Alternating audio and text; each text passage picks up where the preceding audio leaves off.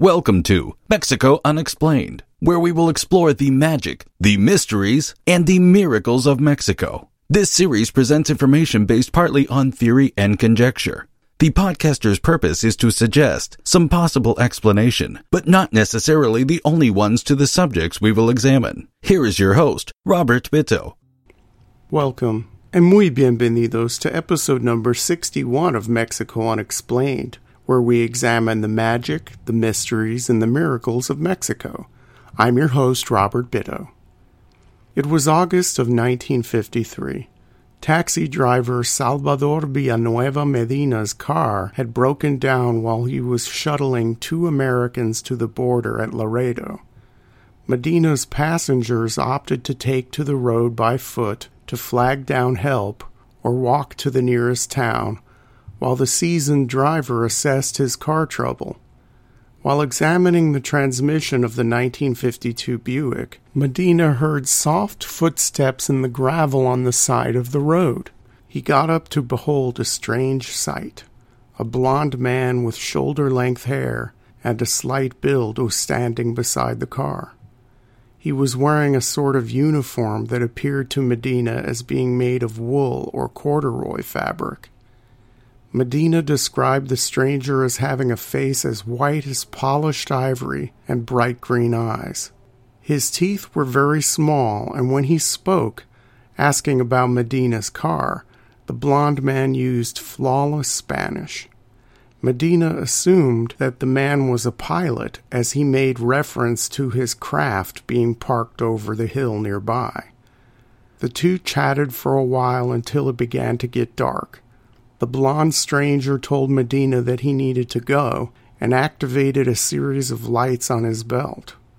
He walked rather rapidly into the desert wilderness, and Medina wanted to follow him, but couldn't see where he went. Medina returned to his car and went to sleep for the night. The next morning, the taxi driver awoke to the rapping sound on one of his car windows. Thinking that help had finally arrived from the day before, Medina got up and out of his car, only to find the blond man from the previous day along with a very similar-looking companion. As the temperature outside was cold, Medina invited the two to sit with him in the car. While in the car, he asked the two a little bit about themselves. Medina thought that their features were too exotic to be European or American, and that the two must have been from somewhere else. One of the strangers began to describe where the two came from. It was a place with no open space like the deserts of northern Mexico. Rather, it was more like a continuous city with a dense population and endless roads. Public transportation included vehicles with 10 levels. Farming occurred vertically, as fruits and vegetables were grown inside walls and on top of buildings because of lack of space. Their place of origin had one ocean, which was 3 times deeper than any ocean on Earth. Children were entrusted to the care of the state until they reached maturity. It was at this point when the taxi driver realized that he was speaking with beings from another world. After a brief discussion about their planet and how it differed from Earth, the beings asked Medina if he wanted to see their spacecraft. He agreed, and they led him over the hills and through some scrub forest until they came upon the oval-shaped metallic craft standing on 3 legs among the bushes like an egg in a gigantic nest.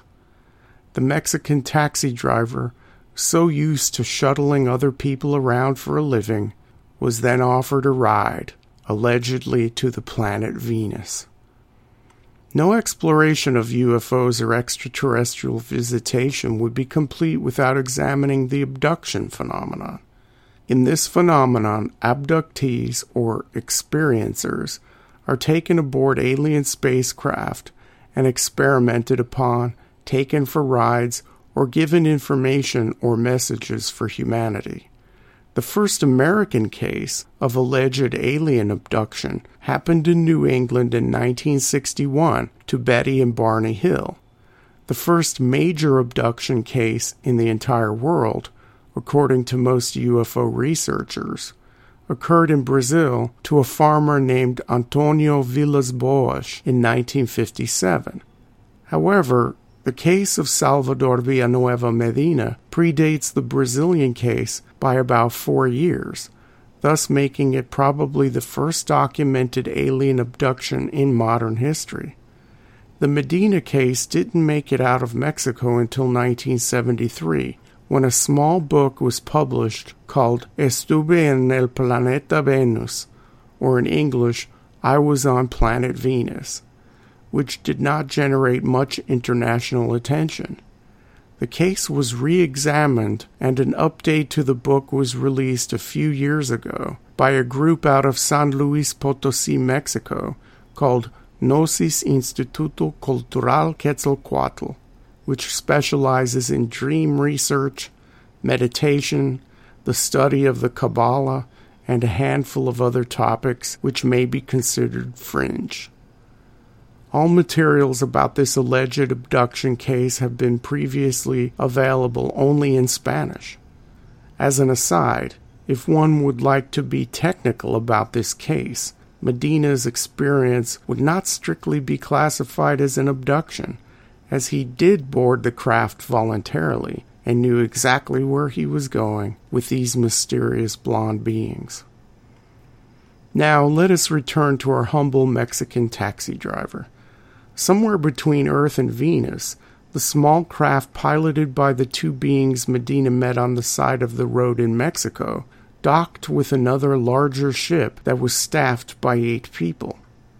There were 2 chiefs aboard the larger ship who were bigger in stature and wore different uniforms.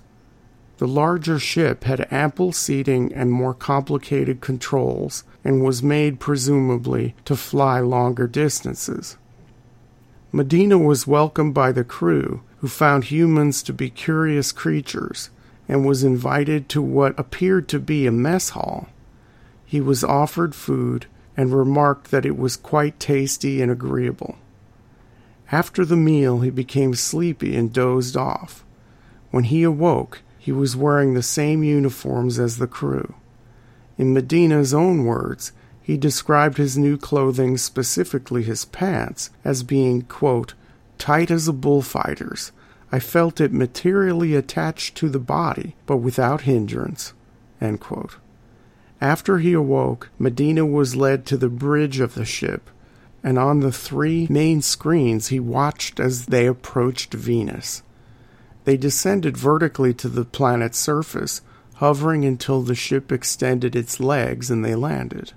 To disembark, the crew and their earthling guest entered a hollow column and put their hands and feet on what seemed to be a ladder and descended through the column to the planet's surface. On the slow way down, Medina noticed trees full of fruit. He reached out to touch a piece of fruit and it felt ripe. The trees had no leaves and the trunks had gigantic roots. Medina noticed that the surface of the planet looked wet and somewhat like a sludge. One of the Venusians explained to him that what he was looking at was a kind of chemical mixture that was used as food for the fruit-bearing trees. Besides the trees, Medina noticed a massive building that seemed to go on forever. They explained to him that indeed it did, and it was a continuous structure that ringed the entire planet and sent out light rays in all directions. It was because of this building, which absorbed light from the sun and emitted light continuously, that Venus never experienced the darkness of night or the dim light from thick cloud cover. Medina also noticed the various forms of aerial transport flying nearby. Some ships were cylindrical, others were orb-like. Some were made of a metal similar to the craft he flew in. Some were made of crystal. There was a lot of air traffic, but it seemed to be comprised mostly of smaller vehicles. Sometime during this slow descent, Medina became sick. He had trouble breathing and felt feverish. He was given a cigar-sized breathing apparatus that helped him. By the time they got to the main building complex, he was fine. At the main building complex, their first stop was a gigantic cafeteria. It was here where Medina was among other people who seemed to pay little attention to him. He noticed that everyone dressed in the same manner, and most of the people were no more than a meter tall. All were blond and pale, and women were barely distinguishable from men. After their meal, Medina followed his friends from the spacecraft out into the street. He noticed that there was light everywhere, and it was hard to pinpoint the source, as it was coming from all the buildings. There were no signs on the buildings, and all structures on the planet were identified as to their function by colors. The buildings had no windows and no doors, but people accessed the buildings through open arched entryways. The small vehicles they used on Venus for personal transportation were communal and used by everyone.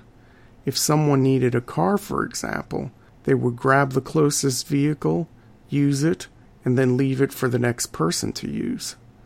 As mentioned before, they had another type of public transport, a colectivo in Medina's Mexican terminology, that was sometimes multiple levels high and traveled to predetermined destinations.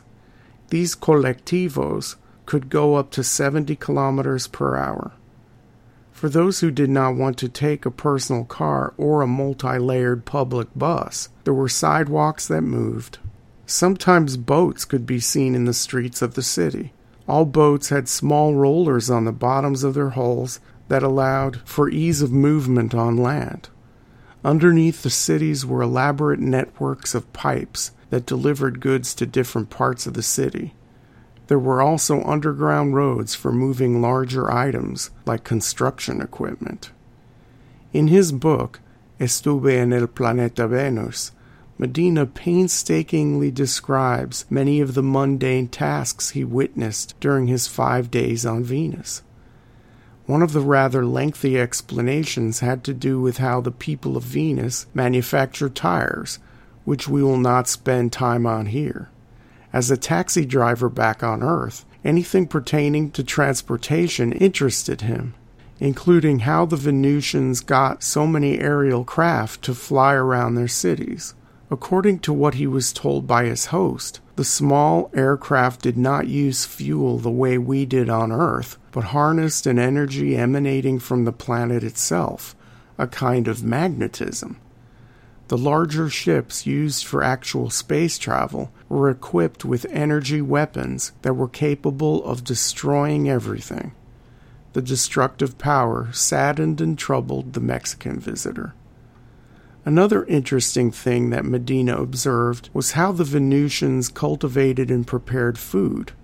Food came from two sources, the sea and the gardens found within the walls and on the rooftops of the buildings inside the city. The bounty of the sea was harvested in massive floating factory fisheries. Sea creatures approximating sharks, manta rays, and salmon were caught, lightly processed, and sent to other factories on land to be ground into a flour. This flour was used to create different types of food of various flavors, textures, and colors. The fruits and vegetables from the gardens were also processed at the same facilities and made into a similar type of flour.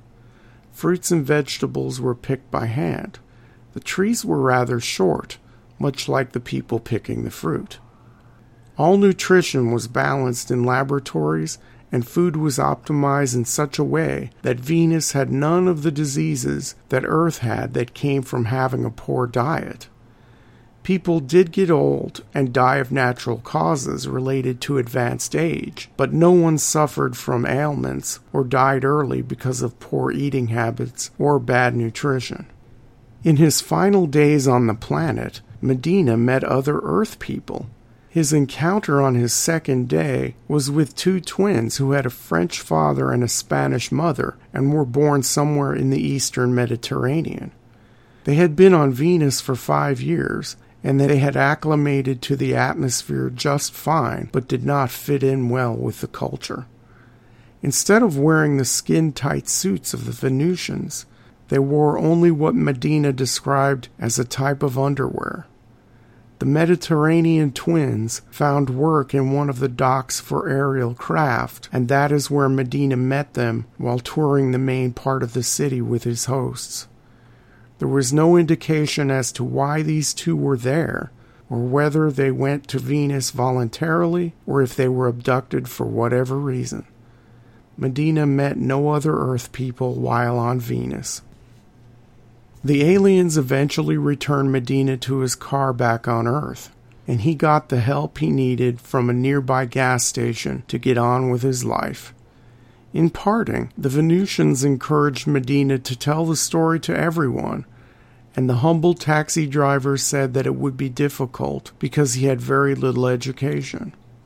With some help, Medina eventually got his book out. After publication, Medina suffered much derision and ostracism from family and friends. He visited a psychiatrist who did not find him to be delusional. By anyone's measure, this seems like a fanciful story. At the time, the decade of the 1950s, many people believed that Venus was an inhabited world. Many believe that Medina's story was just a made-up tale to capitalize on the growing interest in other planets and the possibility of space travel. In any case, the Medina incident is the first documented alien abduction ever to be publicized, although it did not make it very far out of Mexico initially. We will leave it up to the listener to answer the following question. Was this story real? Thank you once again for listening to another episode of Mexico Unexplained. Remember to like and subscribe to us on YouTube and follow us on Twitter. Please go to our website, MexicoUnexplained.com, for references, illustrations, and for free access to transcripts of past shows. Please visit our Patreon page and consider making a donation to help out the show. We appreciate your kind attention once again. Until next time, thank you and gracias. Thank you for listening to another episode of Mexico Unexplained with host Robert Bitto. For show summary, relevant links and commentary, please check out our website at mexicounexplained.com. Like us on Facebook and be a part of the conversation. Adios and hasta la vista.